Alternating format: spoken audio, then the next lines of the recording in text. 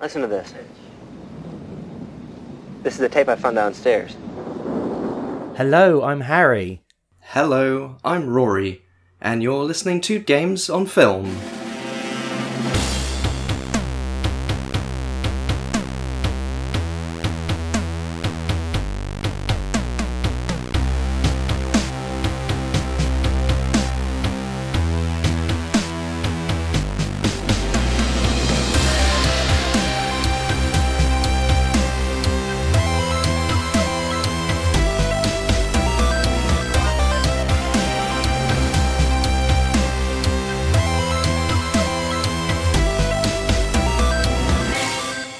Join us for this latest episode of Games on Film, this podcast which celebrates video game movies, but we're going back to the cabin in the woods or the high-rise apartment to discuss a fairly influential film series, influential not in terms of just horror, but in video games themselves. What is the series we're going to talk about today? We are talking about The Evil Dead, and we're so doing to mark the recent release of a new installment in the franchise, Evil Dead Rise, as Harry alluded to earlier, plus just recently the Game of the Year edition of Evil Dead The Game. The definitive The Game, but there's actually been a few Evil Dead games in the past, so we're going to discuss those as best we can. We've played some of them, not all of them, and we're going to discuss the film series, and then we'll do a little bit about Evil Dead Rise, but don't worry, we won't go into deep spoilers on that film. But where should we begin? Should we just talk about the franchise as a whole? Well, perhaps we should go back to our first encounter with Evil Dead as a series, and it would have been Channel 4's censored season, which I did the research for and I looked up, and it was back in 1999, and I even found the YouTube video which has Mark Kermode introducing the TV broadcast of Evil Dead 2, and in the comment section underneath there's a comment from animation director Lee Hardcastle, who's probably best known for his claymation horror films, including Pingu's The Thing. I love that. As well as an installment... The best Thing sequel, I think. As well as an installment of ABCs of Death. I think he did a segment called T is for Toilet, which is a kind of gory claymation horror about a demonic toilet. And he had a comment underneath sort of saying, when I saw this when I was 14, this like changed my life and all that kind of stuff. And I sort of feel like us watching Evil Dead 2 at that time might have also changed our lives just a little bit. I had that in my notes. Yes, I've said this to other people and they say, oh, don't be ridiculous. But there are films which change your life. And I remember, I think you had gone to bed because you're just a little bit younger, and I was watching that censored. It was actually a double build because they showed zombie flesh eaters, the notorious zombie flesh eaters, just before. And I think we wanted to watch, I think the reason we recorded anything was because we wanted to watch zombie flesh eaters because of Dawn of the Dead, which was, again, something we'd seen maybe a bit too young. And for me was like, Zombie Flesh Eaters was the main event, and Evil Dead 2 I thought I might as well. Especially because I'd not seen the first one. I was certainly aware of the first one. My drama teacher at school had a VHS VHS copy, no doubt, censored to buggery, but so I had this notoriety. They censored all the buggery? If you watch Evil Dead now, the buggery's still not there. But yes, I had this notoriety, Evil Dead 2, but I thought, hey, I think it was past midnight or something, but I still wanted to watch just to see, maybe to the first ad break. And I was watching Bruce Campbell, like, smashing his own face with plates with his demonic hand. And I was like, why isn't this guy a megastar? I mean, 1999 was pure Jim Carrey territory, and he was as limber and as ridiculous as Jim Carrey. And I remember like telling you in the morning, I stayed up until I think he chainsawed his hand off, And then I did say it's bedtime. It's really bedtime. Not because I was scared, because I'm really tough, but because it was bedtime. But I remember the next morning saying, Rory, he's like Jim Carrey. I mean, that's me that's being my the pitch. biggest Jim Carrey fan in the world. But yeah, life-changing, industry-shifting. I did film at university, and we were discussing like there was like a lecture, and the lecturers were talking about important directors and important films, and somebody mentioned, what about Sam Raimi? And they're like, who's Sam Raimi? And there was such the intake of breath from all the film students thinking, we've gone to the wrong fucking university here. Welcome to the first of tonight's zombie double bill, the rip-roaring horror farce Evil Dead 2, appropriately subtitled Dead by Dawn, which follows in the footsteps of one of the most notorious shockers of recent years. Back in the early 80s, Sam Raimi's seminal low-budget romp The Evil Dead got caught up in what became known as the Video Nasty Scare, a national witch hunt against horror tapes fueled by the tabloids and orchestrated by the Director of Public Prosecutions, who produced a list of around 60 video titles which the police were advised were impoundable. Now, despite significant court victories, which actually got it removed from that list, The Evil Dead was tainted with the stigma of obscenity and only resurfaced on video years later, minus a minute of cuts in addition to the 40 seconds already slashed out of it for its UK cinema release. According to Chief Censor James Furman, the problem with The Evil Dead was partly that the name of the game was excess and it was just too excessive, and partly that under the terms of the 1984 Video Recordings Act, the BBFC were now duty-bound to produce a version of The Evil Dead that was significantly different from the one which had gotten into trouble before the VRA was in place. In the meantime, Sam Raimi got on with creating his own significantly different version of The Evil Dead, namely Evil Dead 2, which is less a sequel than a remake, shot with more money, more jokes, and more ambitiously entertaining special effects, but using essentially the same spam in a cabin scenario as before. When it came to classifying Evil Dead 2, the British censors were still a little bit twitchy, cutting a couple of seconds of head-kicking fun from the film and video versions, but generally treating the sequel with far more respect and indeed affection than its savagely dismembered predecessor. So sit back and enjoy the comic shocker Evil Dead 2 Dead by Dawn in nearly all its gory glory, and prepare to discover that there are few things funnier than being scared out of your skin. I think it definitely had a huge impression, and I think the number of people who cite Evil Dead 2 as either an influence on their filmmaking or just a favourite film of all time, it's like a real touchstone where if you mention Evil Dead 2, it becomes like an instant sort of bonding experience for those who just like say, oh, I love Evil Dead 2, and it's not to take away from The Evil Dead or anything that came afterwards, but I think many would consider that the high point of the franchise in terms of its combination of excessive violence and gore, but also its humour, its slapstick, its ceaseless inventive camera work and sound design. Just it's cinema. It's pure cinema. I think it's definitely a touchstone for anyone who has any aspirations of making a film, because what happened was this. So The Evil Dead, as I mentioned, was super notorious, but Sam Raimi, the director, I think from Michigan, am I correct there? Rory sipped a coffee and gave me a nod.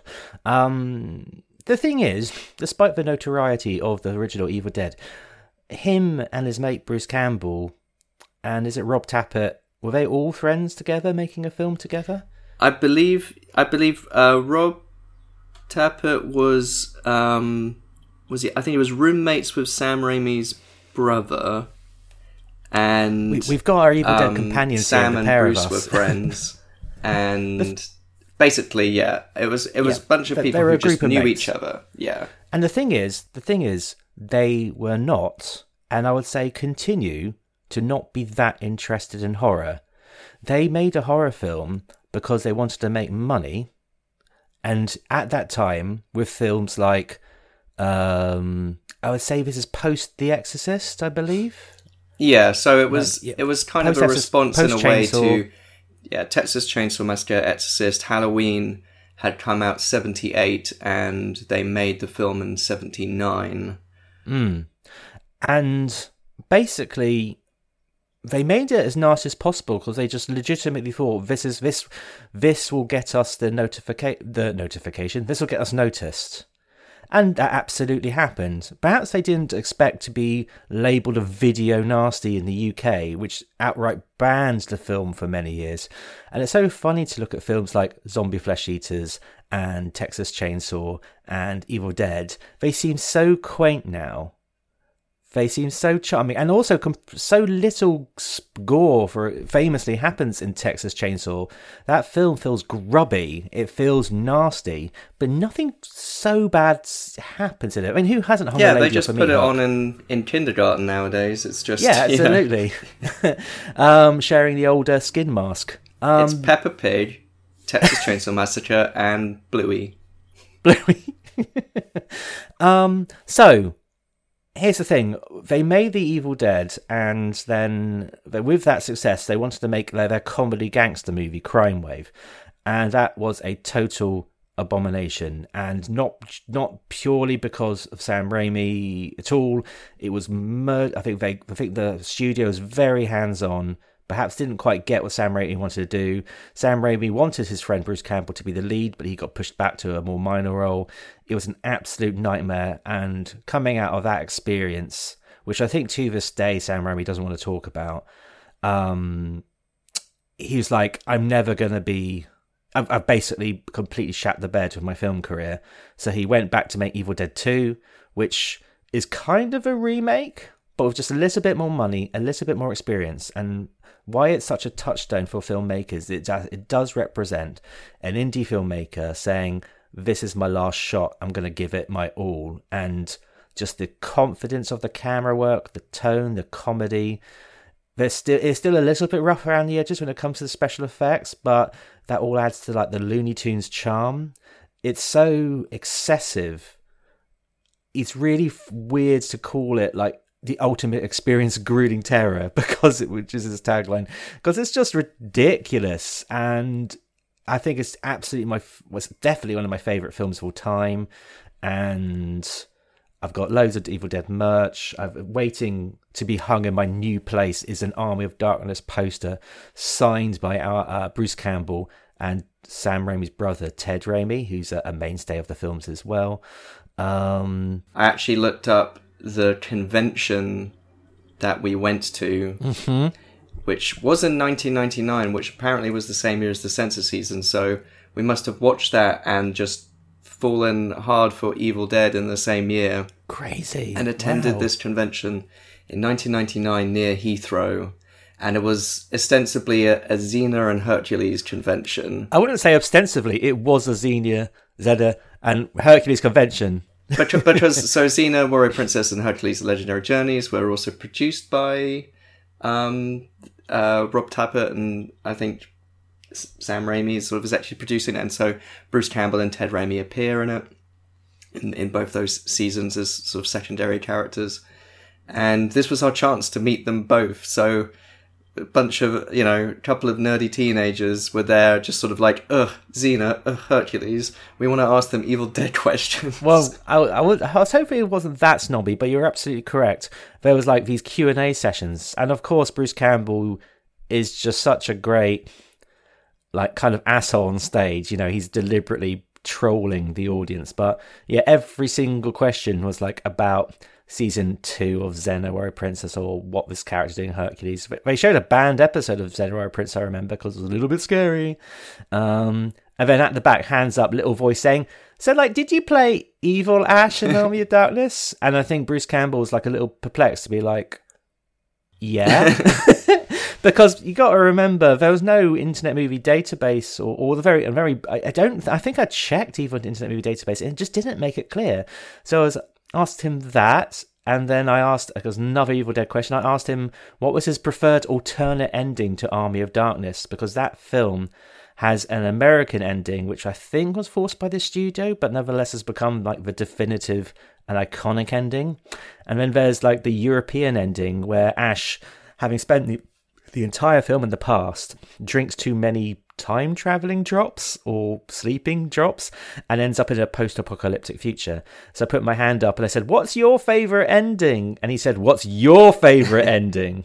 And I was like, "Oh God, he's got me there." I was very sat on the fence. I told him kind of both. I think that's I think the VHS version of Army of Darkness that we had is still like the only version of Army of Darkness that I see in my, like that you recognize. Yeah, it's there's like so many different versions, and the final battle is all over the place, isn't it? Because there's the typical moment when like Henry the Red's army arrives to turn the tide.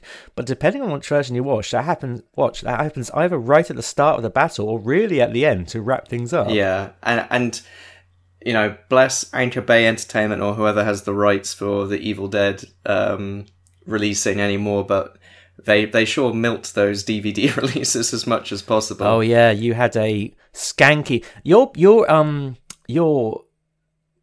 quote unquote leather bound copy of the Evil Dead on DVD, like this rubberized face, is probably more skanky than the actual Book of the Dead. Well, I pulled it out for a photo shoot, which will appear on the Games and Film socials, and it's still good. It still holds up, but it smells though. That's the thing. I thought your hands smell after holding it. Oh, this doesn't smell as bad as it used to. And then like an hour later, I was just like, man, my fingers still really stink of this like rubbery whatever they used. I mean, it still looks good. And then I opened it up and I realized, oh, I have a Bruce Campbell signature in here too. I do miss the era of like ridiculously impractical DVD boxes in the early 2000s. Like that alien head. The alien head. There's a Planet of the Apes head, I think, where you could just like take your DVDs out of Dr. Zaius's... Oh no, it wasn't Dr. Zaius, it was one of the chimps. Cornelius, anyway, maybe? I don't know. Cornelius, yes. Take it out of Cornelius's head. Just like the film. But, Army of Darkness was the third in the trilogy and is a more action-y venture... swashbuckler. Kind of like a proto-Xenia. It's like a proto-Xenia in Hercules, isn't it? Yeah, and again, that didn't do particularly well at the box office either, but that's a hugely entertaining romp. Very silly, amping up the comedy.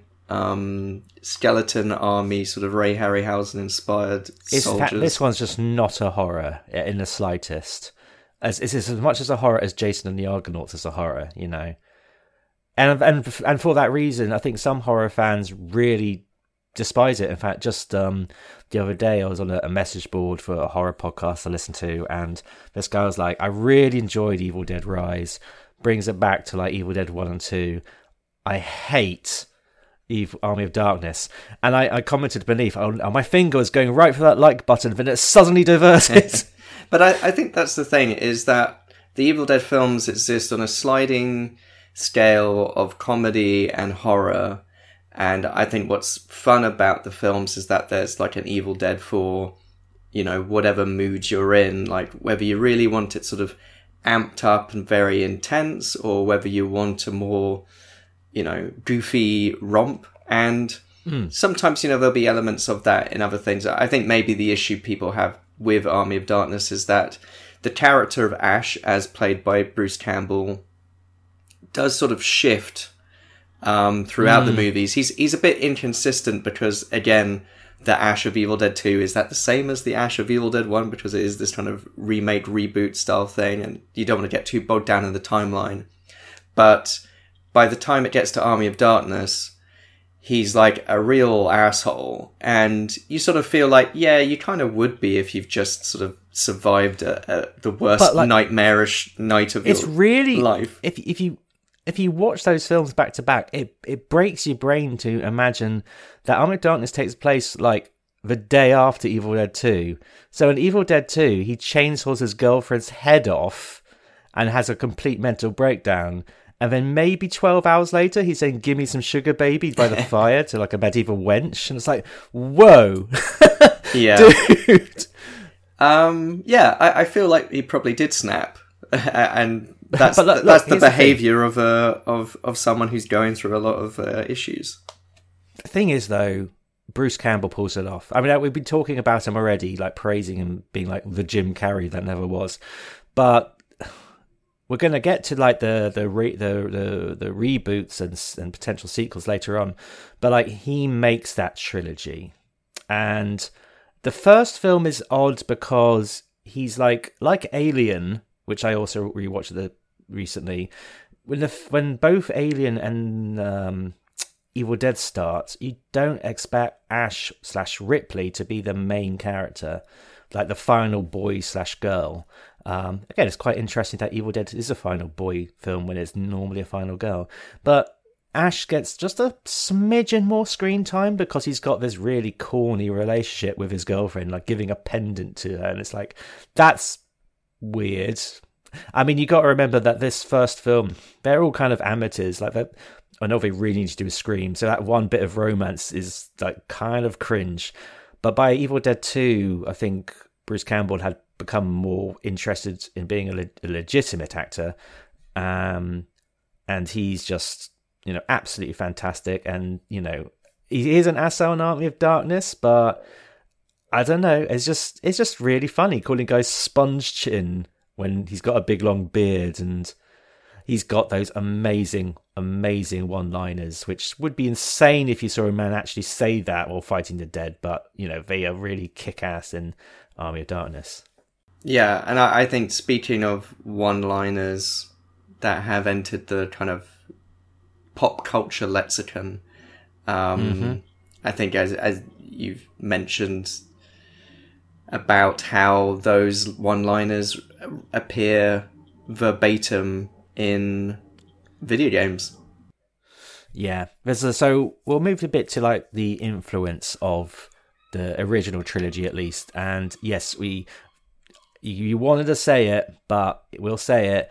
Duke Nukem 3D rips off Army of Darkness just completely brazenly, to the point that at school, I mean, we shouldn't have been playing Duke Nukem with those pixelated titties being shaken, but like people of my generation really associate lines like "Hail to the King, baby," and what's another one? "Come get some," stuff like that. Trying to think of any other lines. Does Duke Nukem say groovy? He does say groovy. So those are like, they don't sound like much when you say them now. But Duke Nukem 3D was people always forget that the Duke Nukem game started as like 2D platformers. But then Duke Nukem 3D arrived just at the perfect time when things like Doom were like creating a real buzz, and Duke Nukem had just loads of audio clips from, what's the actor's name? Something St. John? Is it John St. John? I think so. And he just lots of pop culture quotes. So I think in other games he also quotes like Pulp Fiction and things, but if you weren't aware of the context, then you just thought Duke Nukem's the guy who says "Hail to the King," and Duke Nukem's the guy who says "groovy," not Austin Powers. I mean, actually, I think that's on us as much as anything. You know, I will say it is like pop culture references, and it's up to you whether you are, you know, within the context of the pop culture of the pop culture to understand the reference where it's coming from. It's like going back and watching old movies and realizing Simpsons was just doing a parody each time. Hail to the king, baby. Hail to the king, baby. Again, speaking of how these films have influenced me, I use the word groovy. I've been using it ever since I saw Evil Dead 2. And I do get annoyed if people think I'm being Austin Powers. No, when I write groovy in WhatsApp, I go groovy. Yeah, but you don't say baby at the end of it, so... No, that's groovy, baby, yeah! Do I turn you on? Do I? That's to my line manager. So it's not just Duke Nukem, though. I mean, I've watched a few videos online all about the game's influence, and one of them pointed out that just the prevalence of chainsaws in Doom, for example, I think it's like one of the, basically it's not an Evil Dead movie unless a chainsaw and dismemberment gets involved. So there's normally a chainsaw, there is normally a double-barreled shotgun, which was christened in Army of Darkness as the Boomstick. So those are kind of mainstays of Doom. And again, people kind of associate... They say Doom... I'm not saying Evil Dead invented chainsaws. But maybe chainsaws to slay demons. As opposed to, humans and trees. Yeah. So I feel there's some sort of iconic imagery which also gets carried over. And this is all from people who, like us, had their minds blown by the Evil Dead movies. And because oftentimes there wasn't really any game to properly support this, they just added a little bit of chainsaw, a little bit of boomstick to the games they were making. And I think that's the thing, is because Evil Dead is one of those strange cases where it's maybe like one of the most successful cult films, or at least franchises, for something which was so cheaply made and so scrappily put together.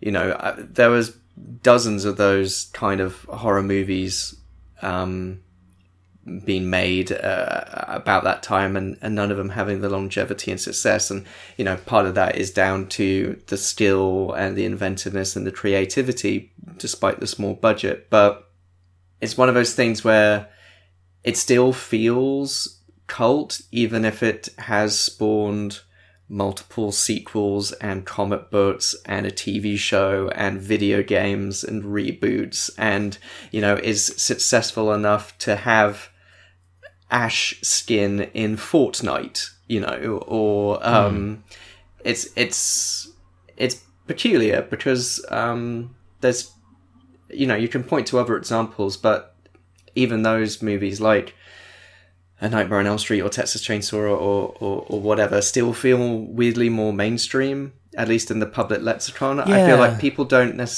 maybe have heard of Evil Dead but don't really know what it is. I think part of the problem could be all the big horror franchises, it's the villain who's the icon. And that's the reason why you get Ash versus Freddy and Jason in the comics. In fact, I think there was a mooted ending for one of the Freddy versus Jason movies with Ash was going to show up.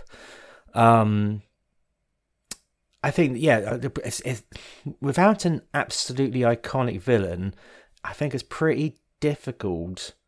It's just pretty difficult. No one's going to get dressed up in like a Bruce Campbell mask. Sadly.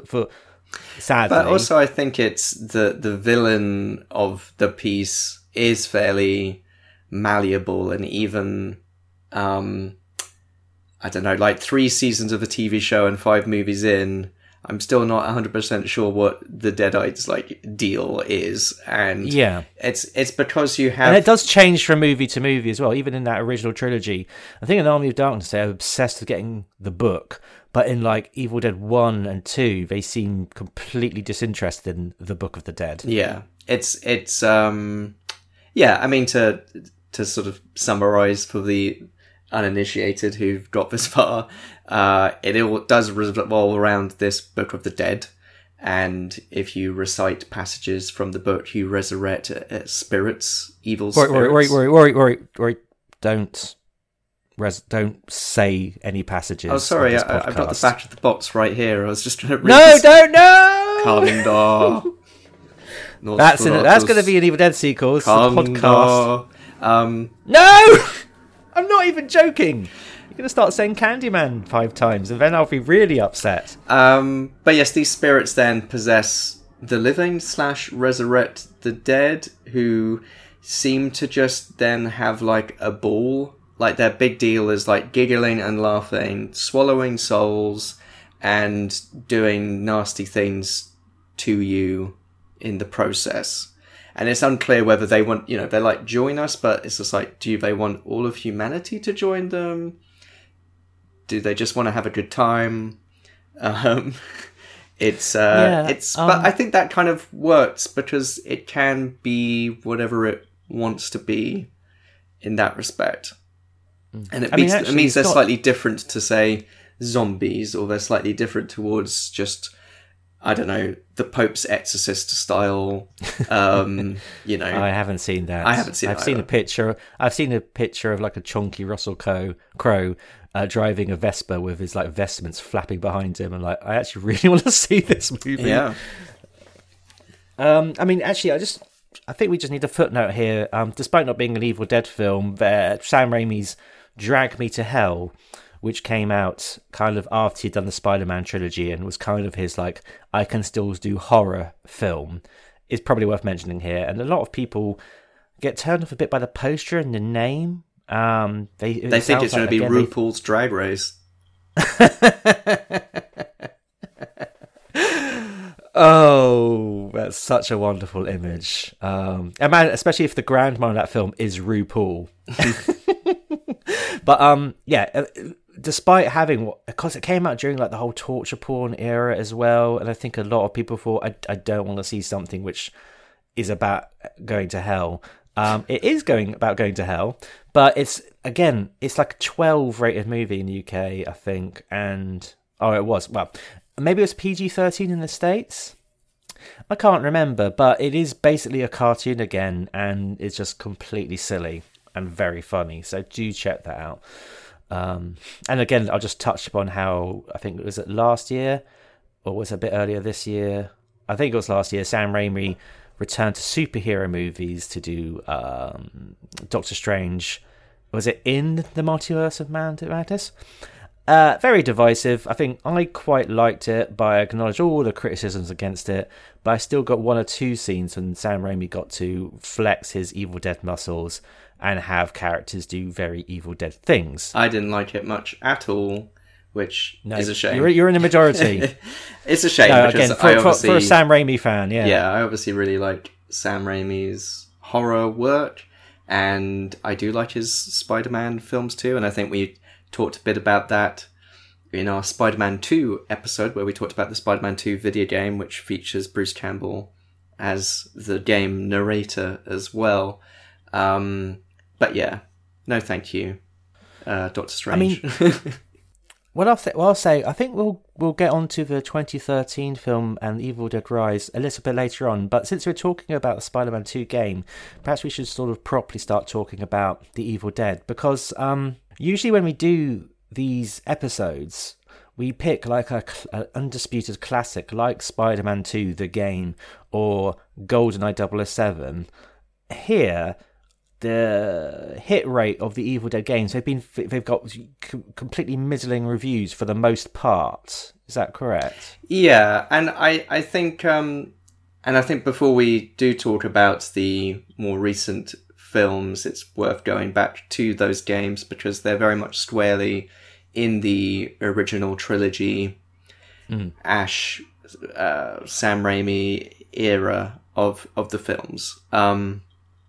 And patchy is the critical response, but the very first Evil Dead game is actually probably the only straightforward adaptation of any of the movies, and that was way back in 1984, and it was released on the ZX Spectrum Commodore 64 BBC Micro, The Evil Dead as it's known. And I did watch some gameplay footage, and the kind of intro title screen has the famous Graham Humphreys artwork from the UK release, because this is actually a British game, and it was released by Palace Software, which was the video game subsidiary of Palace Pictures, which was the film distribution company, I believe set up by Stephen Woolley, who released The Evil Dead in the UK. So when it came to all the video nasty stuff and all that kind of thing, Palace Pictures was very much involved in defending The Evil Dead in that respect. But they made a Spectrum video game, which, if you can kind of understand what's happening, all credit to you. It's like a kind of top-down thing where it does have the sort of layout of the cabin. I think I can make out what looks like a swing, kind of swinging, and a fireplace and a bed. But it just seems like, I guess, presumably you as Ash is like walking around collecting weapons and every now and then what looks like a kind of little frog monster kind of chases you. And if you're scared of frogs, that would be a nightmare, but I'm not. Yeah, it's very confusing, and I think it didn't actually get like a full solo release. It was released within a game, I guess, like kind of a B-side to a game called Cauldron, where you play as a witch. So it was in the kind of the spooky compilation, I suppose. But yes, more a curio than a classic, presumably. Was there any other Evil Dead games for Hail to the King, which is the first one I'm properly aware of? No, that seems to be it. And so Evil Dead Hail to the King was released in 2000 on PS1, PC, and Dreamcast. And that is the version of Evil Dead Hail to the King I own and did play at time of release. And I remember all the promotional material surrounding it was, I think the poster was a quote from Bruce Campbell saying, "This is the closest thing you'll ever get to Evil Dead 4. Not expecting there to be 3 seasons of a TV series directly following the Evil Dead I mean, again, films. like for most of my fandom, it was like, because these films are so fitfully successful, it's like that I never could have imagined in my wildest dreams there would be like not only 2 reboots but also a full 3 seasons of a TV show. So yeah, very much that was This Is Our Chance, voiced by Bruce Campbell, who voiced Ash in all the video games apart from that Spectrum one, I imagine. Yeah, I don't think there was any. That was pretty much it. Just the sound of footsteps going. I'm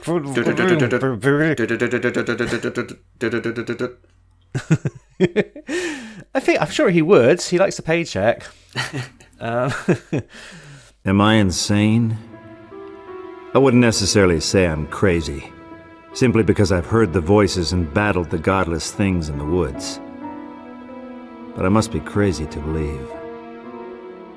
It all started with that damn book. The Necronomicon Ex Mortis. Roughly translated, the Book of the Dead. Inked in human blood and bound in flesh, the book contained bizarre burial rites, prophecies, and demon resurrection passages. Professor Raymond Noby unearthed the book and brought it to this remote cabin where he could translate it. He awoke something dark in the woods, something evil. It got the professor. Then, it came for me. It got into my hand and it went bad. So I lopped it off at the wrist. The professor's daughter, Annie, helped me fight the evil. Using the book, we opened up a vortex to send the evil back. It worked. Big time. The girl died and I got a first-class ticket to the 12th century. I led a war against an army of Deadites, then used the book to get back home. Back to Dearborn. Even got my old job back. Not to mention, I met a great gal. Jenny, assistant manager, arts and crafts. We were the perfect match. But then, the nightmares came. For years, they haunted me, even when I was awake. Jenny thought I was crazy, but she agreed to help. We decided to go back to the cabin, back to where it all started. She said it would be good to face my fears. Big mistake.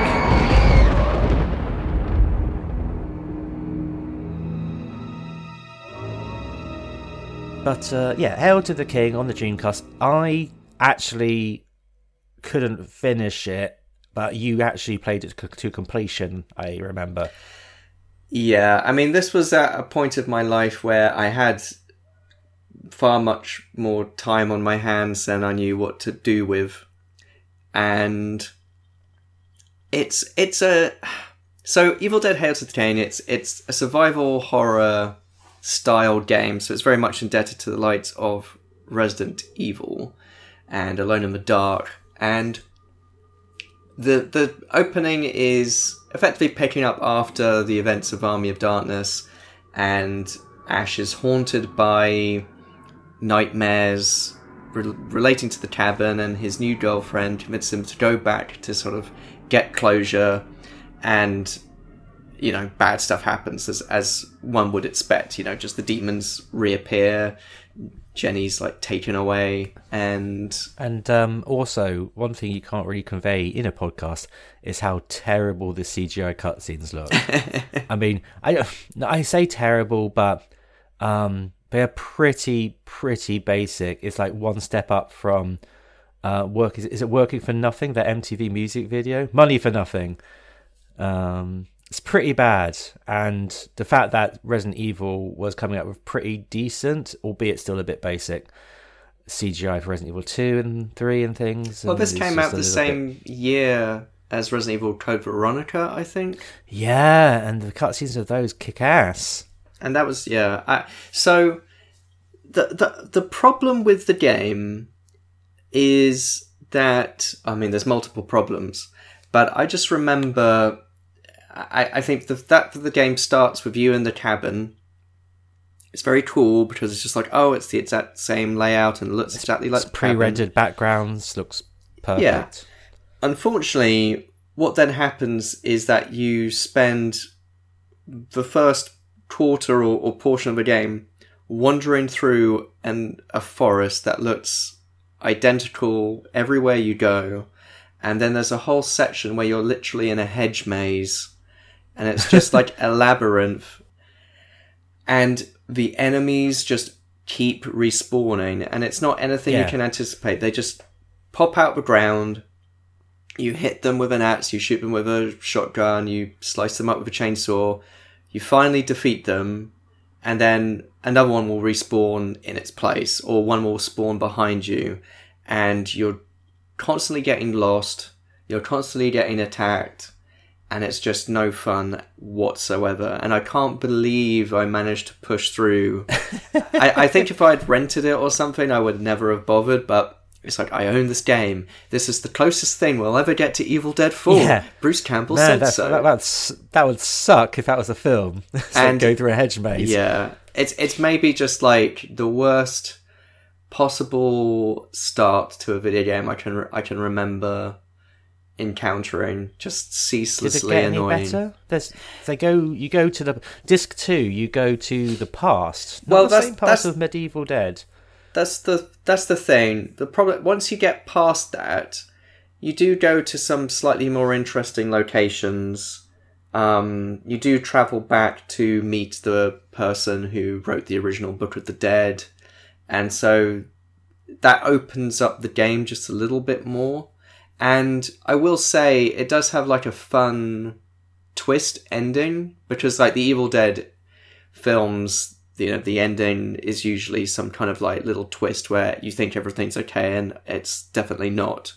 And spoilers for Evil Dead Hail to the King, but I guess we're kind of spoiling the games and the original trilogy. We won't go ahead and spoil the more recent stuff. You think you've kind of got rid of the evil and it's all been sucked into a big portal, and you return back to your hometown, and Ash is oh, it's so quiet and stuff. Maybe it's a Sunday. And then you look around at a bookshop window, and in it says Necronomicon bestseller for the past 300 weeks. And there's Necronomicon for Dummies. There's Little Barty and the Necronomicon, which looks like a Harry Potter book. There's Cliff. I love how an editor would go through this as well, proofreaders and things. So, yeah, this all seems above board. Yeah, and then Ash is the audio book. Yeah, exactly. And then Ash is no. And yeah, it's an ending which doesn't really make any sense, but it's a very funny twist ending in the style of the end of Evil Dead 2 or the original Army of Darkness ending. I like those kind of endings because it's not happy ending, but amusing. Well, it's what's so good. I mean, again, I do love the S-Mart ending of Army of Darkness as a short film, but I feel that the original ending of Army of Darkness, where he's accidentally gone to a post-apocalyptic future, I slept too long, it feels more in character with both the series, because the two films beforehand end on like a bit of a downer. Yeah. And also it's Ash's own incompetence. Like, no matter how much he causes a problem, and he fucks it up even more. Yeah. So yeah, I do wonder whether I think they called it probably Evil Dead Hail to the King in a way to sort of take back Hail to the King from Duke Nukem. Just sort of, we're entering the video game realm, so we're going to call it that for that reason. I want to see like a Comic-Con video picture of like Ash and Duke Nukem shaking hands, because they're best buddies, really. They open a Planet Hollywood sort of deal. And then Ash uses his chainsaw hand, and he's like, ha ha. Yeah. So yeah, Evil Dead Hail to the King is not a good game, and it's a shame because there's some fun stuff embedded in it, and I think the fact that it went back to the cabin and stuff, it was just like, oh, this is like the continuation of the saga.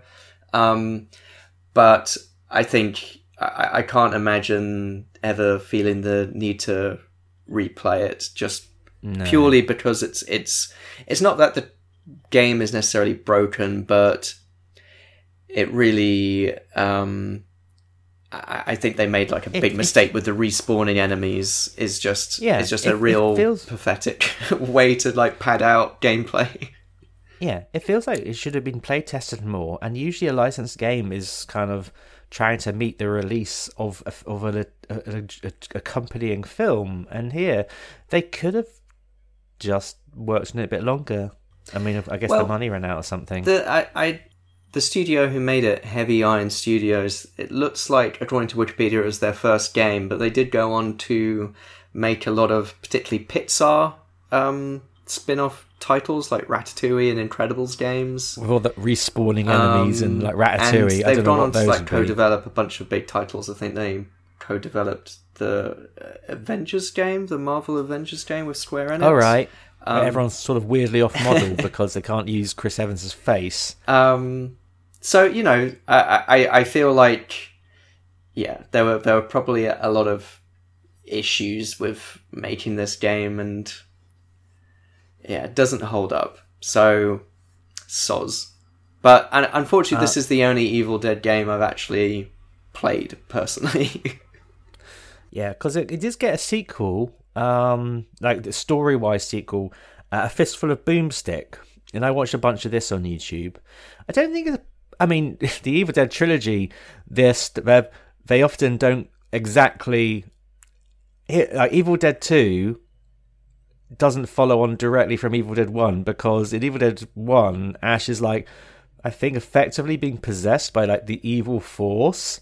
He screeches, and then Evil Dead 2 starts with him just happily driving to this cabin in the woods with his girlfriend. And then Army of Darkness, they had to reshoot footage from Evil Dead 2 to start that off due to rights issues. And I believe that those licensing issues have now been resolved. So now, because there was a time where Evil Dead, if you made something Army of Darkness related, you couldn't mention Evil Dead 2 and vice versa. So that's why there's like this weird continuity disconnect so much in subsequent stuff. I think on the VHS box, it was called Army of Darkness, The Medieval Dead, which I thought was very clever. But I guess kind of in keeping with that remit, which I'll say, actually, I have no issue with a film saying not bending over backwards, trying to, like a lot of kind of sequels, sometimes there's a dramatic ending on the previous film and then they have to like waste 15 minutes trying to get the film to where it needs to be for a sequel, and the Army of Darkness just like, screw it. Well, I mean, we've watched all those Resident Evil Paul W. Sanderson movies, and none of those follow, and even that's the same writer and director each time. My respect for that technique has gone down a notch. But the Evil Dead game, Fistful of Boomstick, I will admit I haven't played the ending of the previous game, and so I've not played this second game at all. But I don't know how to start. Yeah, it is a sequel. I think, but people doing a talk show. Oh god, I'm really sort of messing this up here, but it doesn't seem to be like the whole world is dead yet at the start of the second game. No, I guess there is a slight bit of retconning going on in that respect, because yes, Ash is back, but everything seems to be normal until there's like this TV show, a cult TV show, which has a guest on who does recite passages from the book, and then that gets broadcast. And I think that's like an interesting concept, because everything has been, you know, I guess apart from Army of Darkness, where there is a plague of deadites across the land, it is more localized. You know, people within earshot listen to the recording, and there's like the local demon contingent who would pop up, but having it broadcast, and then I guess that causing like mass possession around a whole community opens up the story a bit more. And the nature of the game is that it's more of a hack and slash action-y type thing rather than your survival horror style, more mannered approach to combat and exploration and puzzles. But it kind of looks like a romp. At least it looks more fun than a Hail to the King. Yeah, and like so it's a kind of a hack and slash. I think the graphics look pretty decent for the time.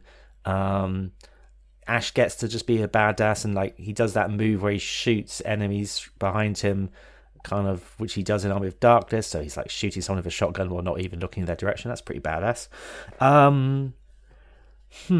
There's just, I feel like I want to talk about. I guess I'll talk about this now.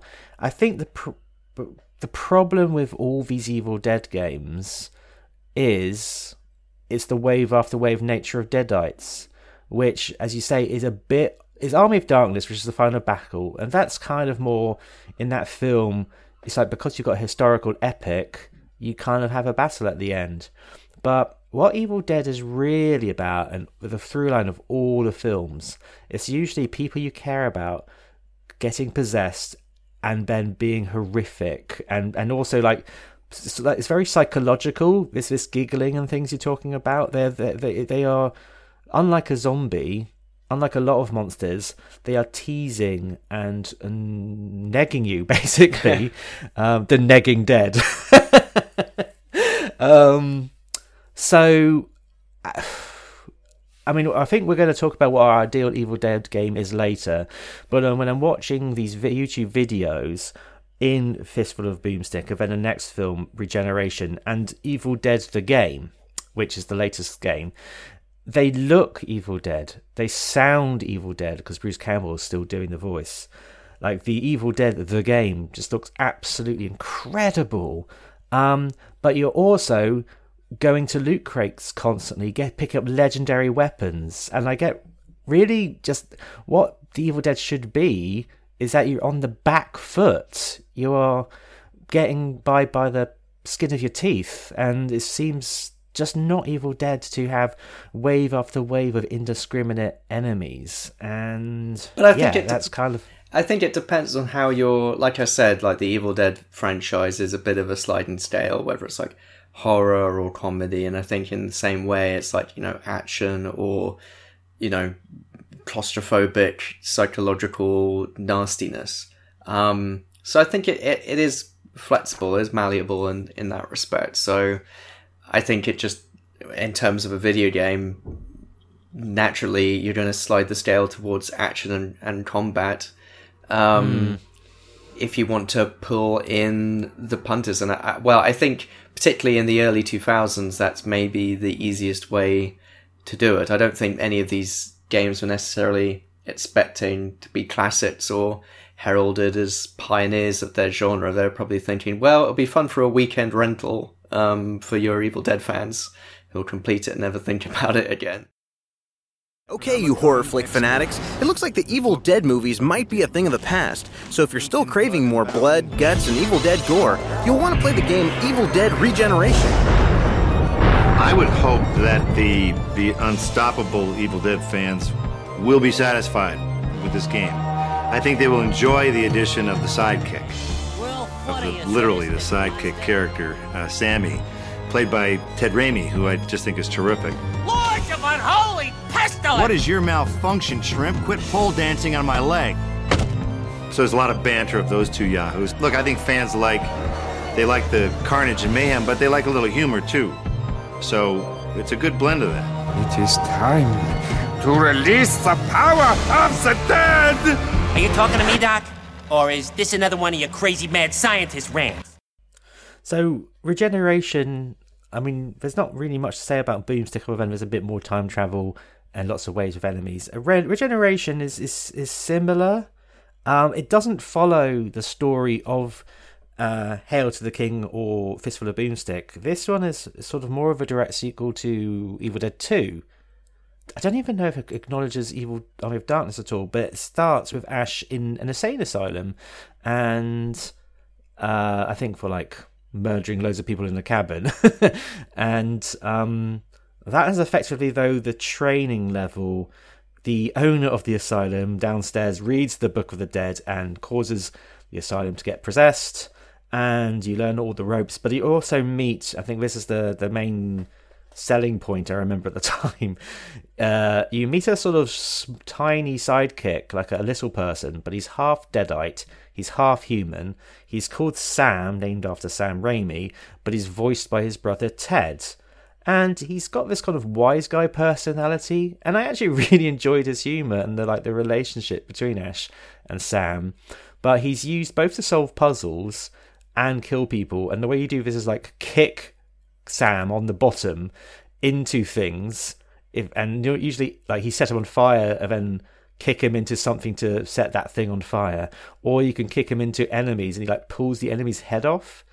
So it's this broad humour that they've had really since Army of Darkness, but it looked like a lot of fun.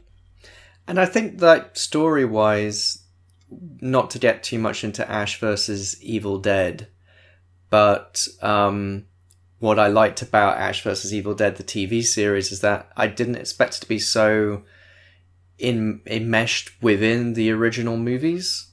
I won't sort of spoil it too much, as I know you haven't watched it all, but there's a lot of talk about, particularly in the second season, where I think they could finally talk about Army of Darkness, or they could sort of, tie things together rights-wise.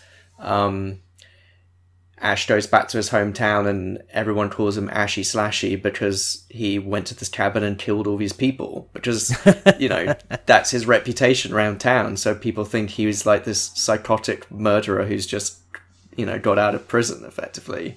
And there's a bit more stuff like they introduce Ash's dad, and, you get these kind of like... Yeah, Ash's dad, he's paid by a $6 million man. Yeah, Lee Majors.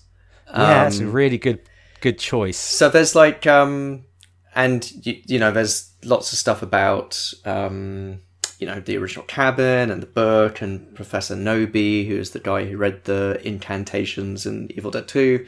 So there's what I really appreciated about that, and the fact that it was Sam Raimi directing, I think, the pilot episode of that, was that it's very much the comedy is really amped up. It's very much like a very goofy comedy show. It's like Army of Darkness, but it also has like Evil Dead levels of gore. Like, it's maybe some of the most disgusting things I've ever seen in a film or a TV show.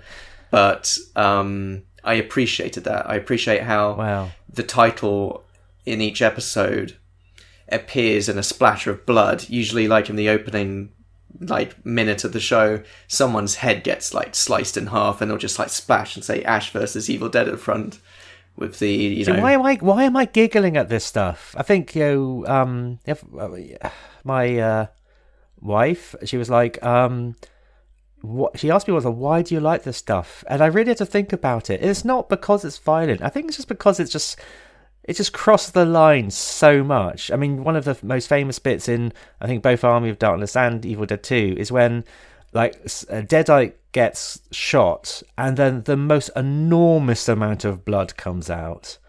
I mean, there's a scene in Evil Dead Rise where somebody vomits, and it reminds me of Team America World Police, where like that guy is just vomiting into the sidewalk. It's just so much, and you just start laughing because it's so ridiculous. Yeah, it's very much like I can't believe what I'm seeing style. So thing. like it sounds like you'd recommend the TV show. Like, for some bizarre reason, I've not really watched much. And again, you'd think because I've been wishing for an Evil Dead 4 for so long. And I know a few other Evil Dead fans are the same. I think part of it is that there's perhaps too much of a good thing. In the same way there's like just too much Star Wars now, where like something quite special becomes quite average. Yeah, and I think, you know, you can see that with the Evil Dead games. Something quite special becomes something quite average, I think, through that. And there, yeah, to an extent, it is like, I can see it because, again, everything Army of Darkness relates to Ash. Army of Darkness definitely colours all for future iterations of Ash.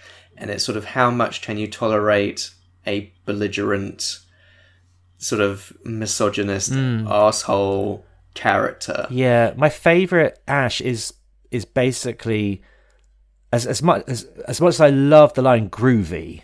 I think my favourite version of Ash is up until he says groovy, and then he just becomes this sort of asshole superhero. Yeah, and I think also with, you know, I realised when I finished watching the first season of Ash vs. Evil Dead, I was like, I've now seen more Evil Dead content or Ash content, like Bruce Campbell playing Ash on screen in this one season than in the entirety of the first 3 movies. And I will say the first season is a little bit wonky in some respects. But I think second season is really good, and the third as well. Okay. So well, it's a beautiful Sunday. It's beautiful sunny weather outside. I think I'll stay in and watch I'll watch Evil Dead season 1. Okay. Well, yeah, I think it's disappearing off Netflix at the end of this month. So, like, basically today. So why does Netflix, like, there's an Evil Dead film out now, but they take it off?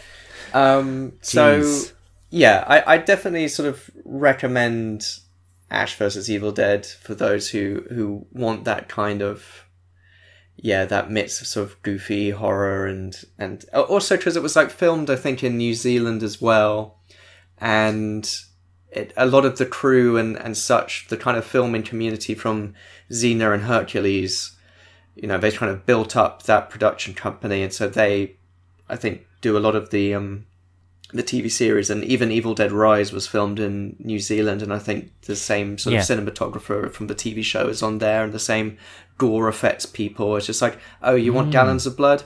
Yeah, we can do gallons of blood. But I think in terms of the just to go back to the games, it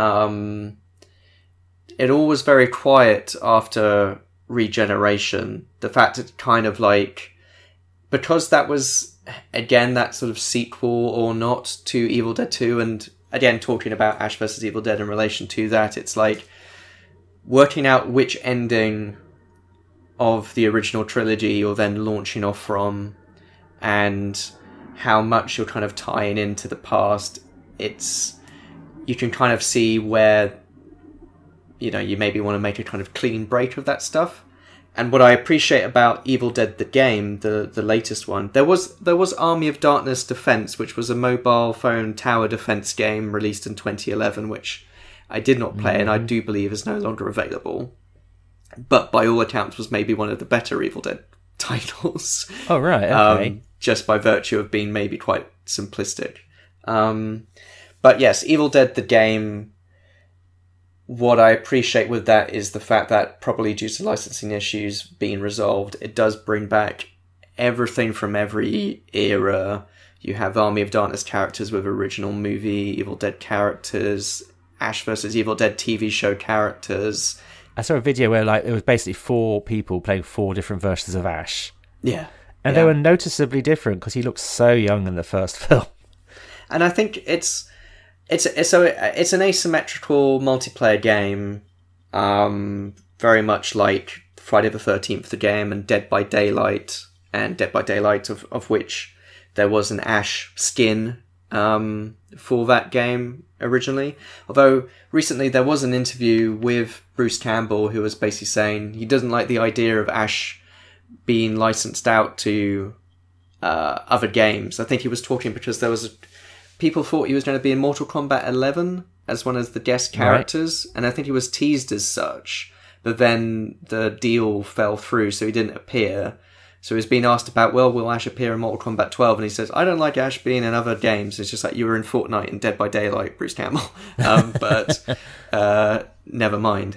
But also Dead by Daylight is getting its own film adaptation from Blumhouse and Atomic Monster Production, so that'll be on the podcast in the future, I'm sure.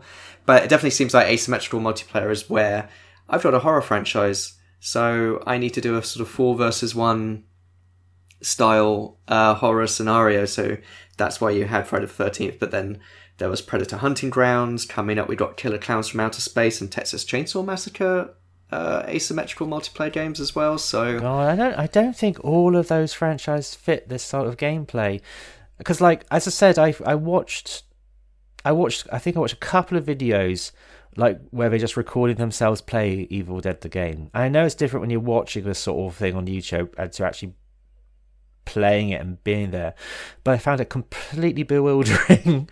And also, well, I genuinely love the Friday the 13th asymmetrical game or asymmetric game, because in that film series there's like one enemy, and he's a physical entity. He's supernatural, the strong, and like maybe a zombie depending on what film you're watching, but you get to either be Jason or Jason is out there somewhere. But the gameplay I watched of Evil Dead the game was yet again people running around finding like highlighted loot crates, getting a car, driving around a bit, and then out of the complete darkness just loads of like zombies come and start hacking at you and things, and it just didn't feel like the mood of tone of Evil Dead. Now, like again, I want to emphasize, doesn't mean that it's not heaps of fun. Doesn't mean that it doesn't look, sound, and like they had lightning, the light of lightning cracking through the trees. I'm looking forward to playing on Switch when none of that will be there, because that's coming up for Switch, and that's the thing. I'm playing like No Man's Sky at the moment on Switch, and I'm like deliberately avoiding any screenshots from like the Xbox or PlayStation versions, because I'm like, it will just ruin the game for me. but yeah, like I said, it looks great. I'm very happy for Evil Dead game success, but I feel like the best Evil Dead game is still to be made. I'm Bruce Campbell. You know me as Ash Williams, the dude who saved the world from evil. I'm here to bring you the lowdown on the upcoming Evil Dead the game.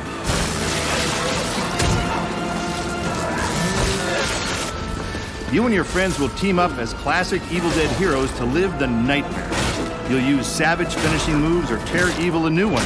Or, if you're not into the whole save the world thing, we have another option.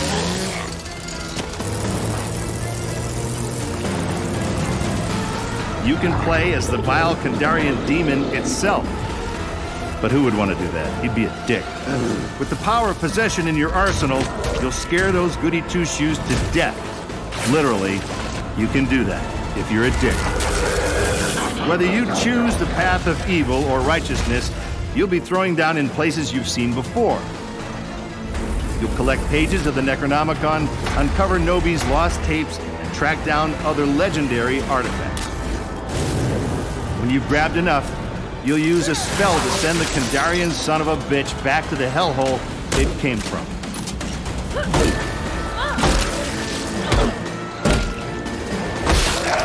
Soon you'll experience the horror yourself, but for now I'll leave you with this thought. It was no accident that Ash always wore brown pants. Well, what would be your pitch? I'm glad you asked. It's like a Telltale Games game again. Like we always say whenever we deal with any film franchise which has a bit of a narrative. I mean, actually, that's quite funny because the Evil Dead films are usually just not really about the narrative. But what I think actually my pitch would be, it wouldn't be so much an action game.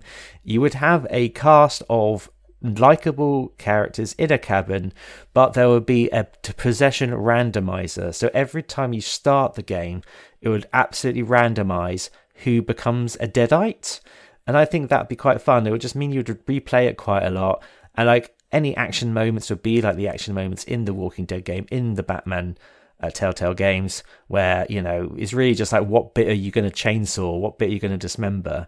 And it'd be sort of maybe a quick time event or something. But I think the fun thing would be that it'd probably be like a short game, like 2 or 3 hours, but there'll be like, I think the only character which wouldn't be possessed would be yourself, and I think that would just be really interesting.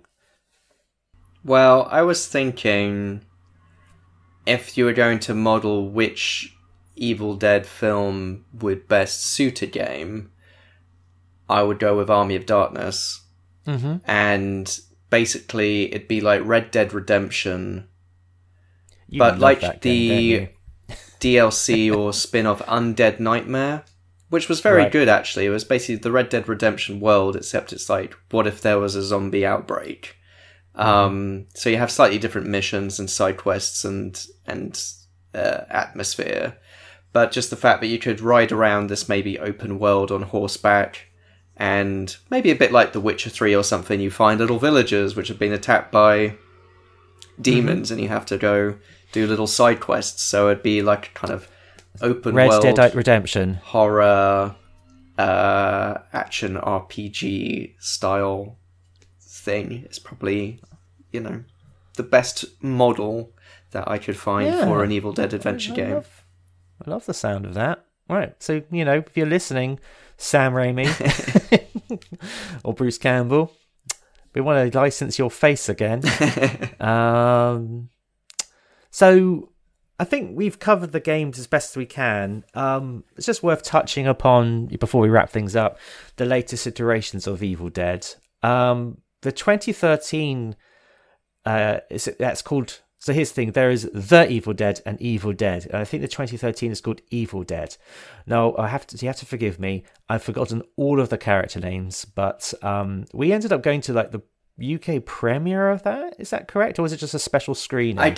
Yeah, maybe it was just...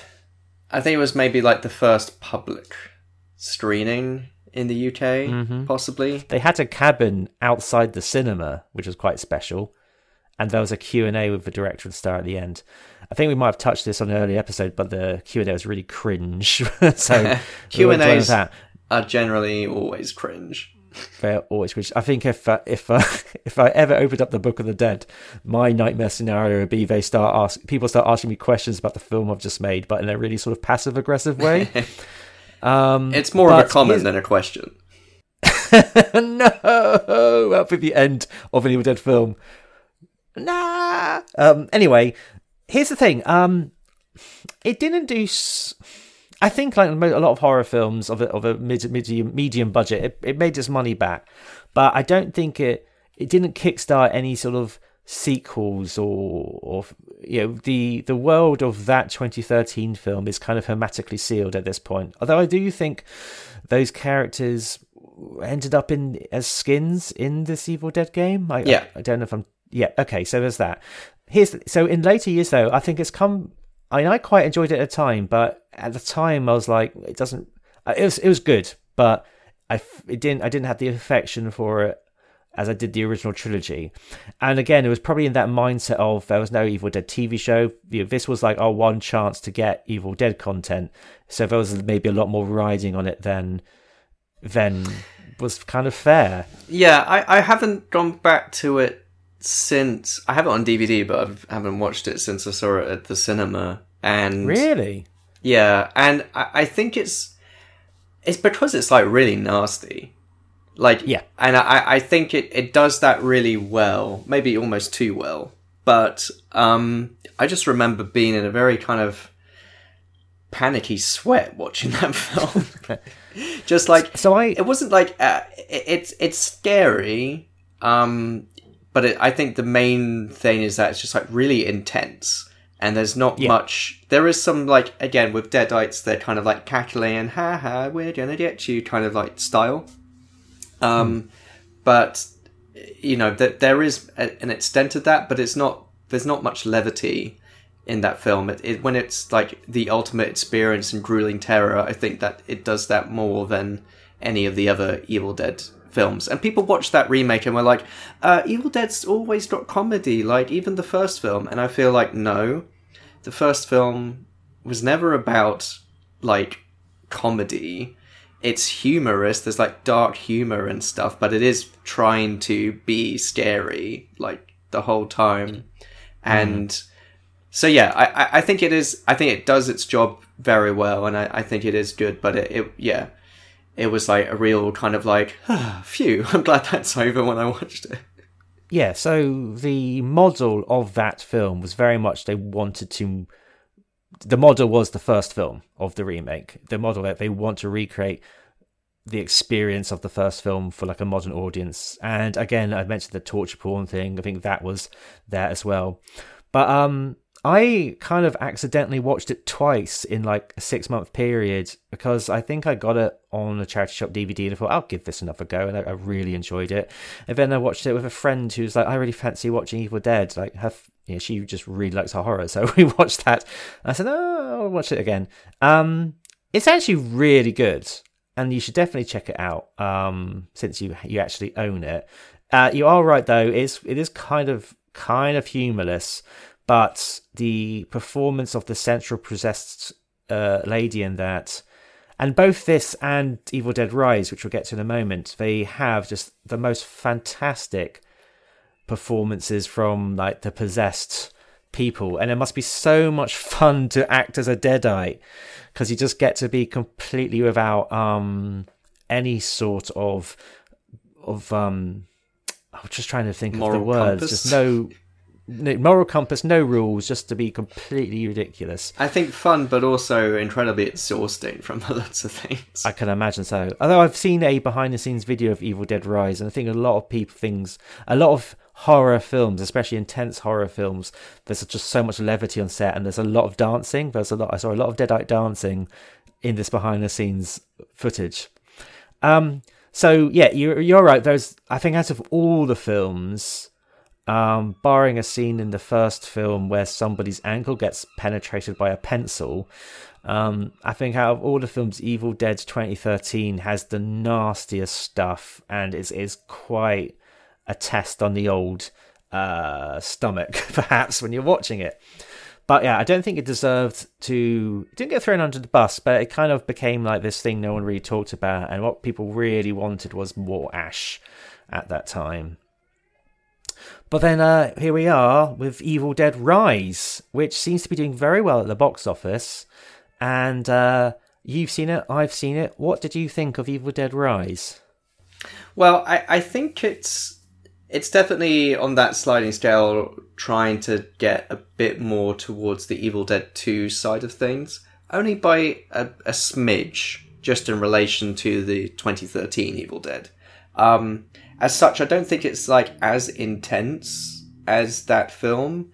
I don't think it's as like creative or inventive as the Raimi movies.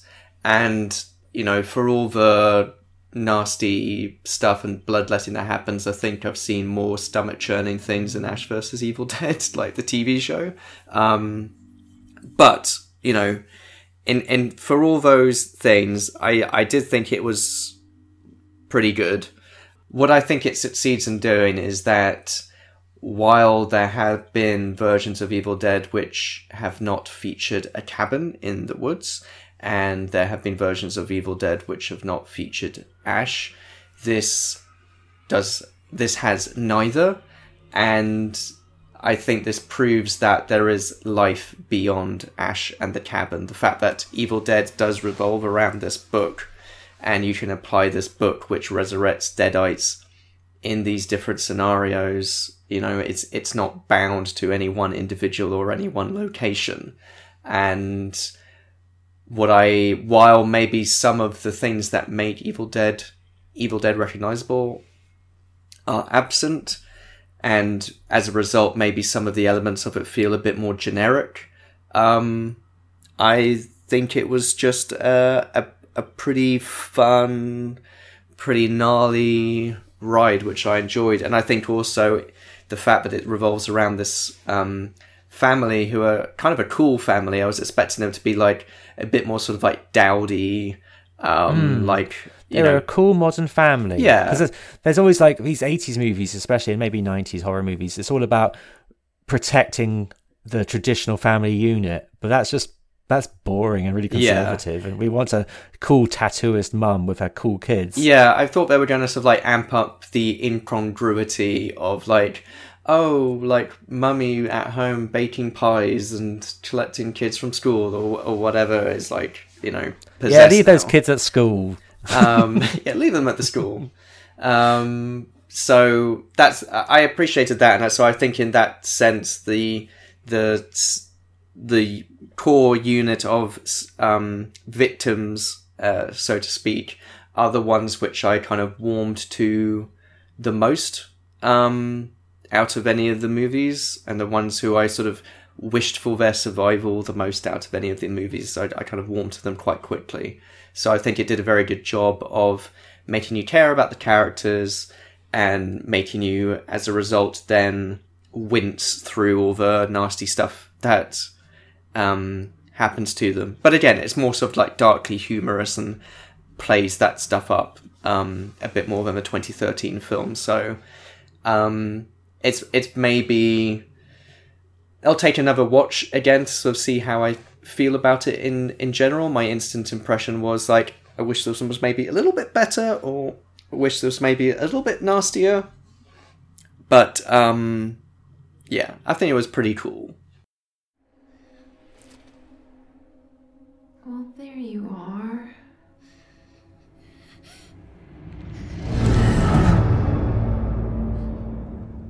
Hey there, cutie pie. You don't look so good, Mom. Nothing a big old hug and kiss from you won't fix. Open up now, like a good girl.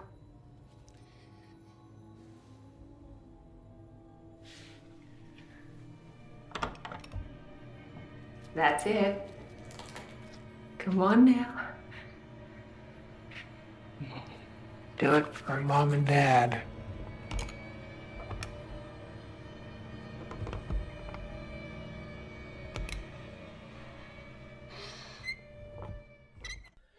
I had a total blast of this, but you talking about it, it does make me realise, yeah, perhaps the creativity was ever so slightly less. When I get because when you think of Evil Dead, and especially Evil Dead 2, you're seeing shots you've seen no one else attempt, and just crazy avant-garde cinematography and stuff. So it feels a bit wrong to say that for me, because it's basically saying the only issue of the film is that it's not directed by Sam Raimi, and like, who else can do it? I mean, that pilot of Ash vs. Evil Dead is pure distilled Raimi, and those sequences in Doctor Strange in the Multiverse of Madness, again, I feel it's just like, oh, that feels good, that Sam Raimi. I mean, everyone points to Dr. Octopus escaping the hospital in Spider-Man 2, because having sort of reined it in a bit with Spider-Man 1, he just goes full tilt in Spider-Man 2 with the escape sequence of Dr. Octopus. And I think it's important as well for the director and writer of this film, Lee Cronin, as well, to not just ape Raimi shots. You know, it has to be his own thing. And in that it succeeds. Well, if he didn't want to ape Sam Raimi, he could have just made his own movie then. But here's the thing, though. I didn't, as I say, I wasn't really cognizant of that until you mentioned it now. What I did really appreciate was the return to the mocking, just nasty humour that the Deadites have. Like, from the moment that one of the characters gets possessed, I mean, they're on the poster, but I don't know whether to spoil or not. I think I could avoid spoilers. You know, they are mocking the other characters, and it's just Nazi, and it's kind of like in a zombie movie when someone doesn't want to shoot their relative or their friends because, oh, it's still them, when you know they're not. Here, well, I think it's in the trailer and on the poster, so... Okay, yeah, so the mum gets possessed. And I think one thing I just forgot about, like, the Evil Dead films, and perhaps this is why people are saying, oh, God, I can't believe this happens, is that a lot of modern horror does play it really safe, and you know, certain people just categorically won't get possessed or hurt or in any trouble. And actually, this film does a great job of making me feel that nobody is going to be safe. And I really worried for certain characters, and like they would actually get possessed, and then really didn't make it to the end. And I think that's even the case with Evil Dead 2. You know, Ash, the hero, spends good portions of that film possessed and evil, trying to kill other people. And when I feel like a lot of, I don't want to sound like a horror snob, but I'm gonna be a horror snob. And when people say, like, oh, I can't believe they use a cheese grater in this way in Evil Dead Rise, I can't believe this stuff happened. There's me who watches that scene being like, you know, I saw Martyrs and I laughed, and I feel like it's like you need to see more horror films if you think that's extreme cinema. So the it's whole like cheese grater thing has been blown out of proportion. It's a fun thing to mention as a, like, here's a little gag, and be like, you'll never see a cheese grater in the same way again. It's just like, I saw that bit and I was just like, whatever. That says more about me. It's not bad, and it probably just says more about us, as like we watch a lot of horror. But maybe just for mainstream audiences, it gets a bit of a buzz. Loads of people go to see it, and they can't believe they're seeing what they're seeing. But you and I have seen far worse. I did see it with a friend who's an avowed... he said he hadn't been to see a horror film in like maybe a decade. He's not a horror guy. But he finished that film saying he had a great time, and he didn't realise how much fun it was going to be. And so, we were watching it. There was definitely moments where I was like, oh my God! Which is... It's like a roller coaster is what you want to see. Yeah. So hopefully, because this film's been very successful, it gives the series a shot in the arm. I don't think I ever want to see Ash again. I mean, you know, for all my enjoyment of Doctor Strange, I really didn't like Bruce Campbell in that film. He's like Pizza Popper. I like the end. There is a post-credits sequence which I knew we were going to see him again, and we did, and he says a line, and I quite enjoyed that because I kind of trolled people who sit to the end of the credits. I kind of felt that Doctor Strange and the Multiverse of Madness was a point at which Sam Raimi's shtick actually hindered the film rather than enhanced it, and I thought the whole Bruce Campbell Pizza Popper stuff was actually awful, and it's a shame, and this is coming from someone who loves Evil Dead and Sam Raimi and Bruce Campbell, and that was just like, you know, there's sometimes where it's like a director can bring something to the Marvel machine, and then there's some where it's just like, this is not a good fit. It's just like Sam doing his own Spider-Man stuff, that works because he's created that tone and setting and that universe, but him trying to make Benedict Cumberbatch do like goofy stuff, and you know, it's just like, it's like oil and water, you know. I don't want to go too far into spoilers for that film, even though, again, like all Marvel films, it's tremendously popular and successful. But that right after meeting Pizza Popper, like they step on like some sort of bit of pavement which reveals your tragic backstory, and I'm like, what the fuck is going on? This is like insane. Maybe I've mentioned it before, but they're in this alternate universe, and they step out into traffic, and it's just like, oh, in this universe, red means go and green means stop. So that would suggest that red is good and green is bad.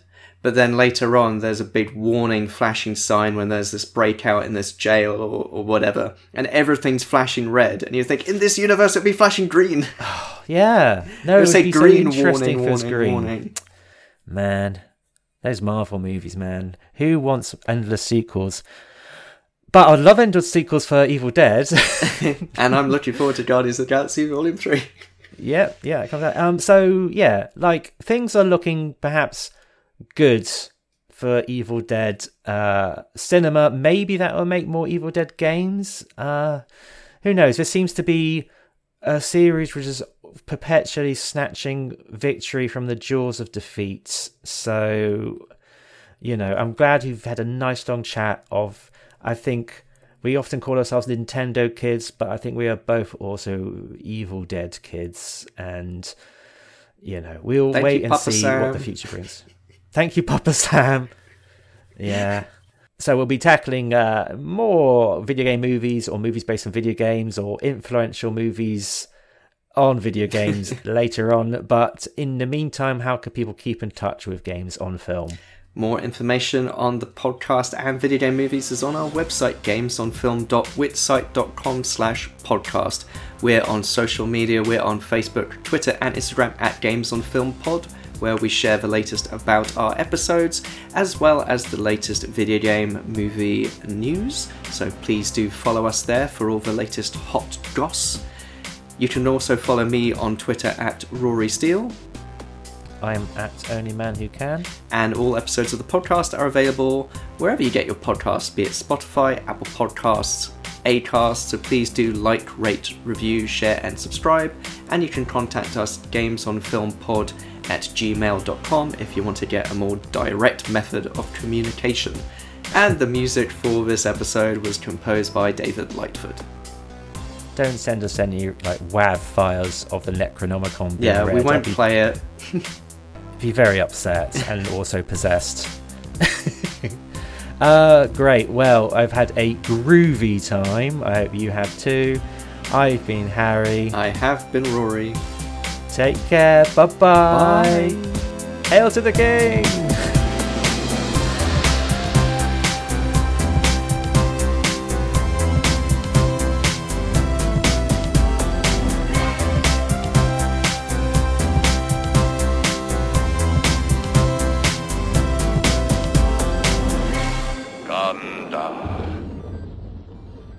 Shut it off.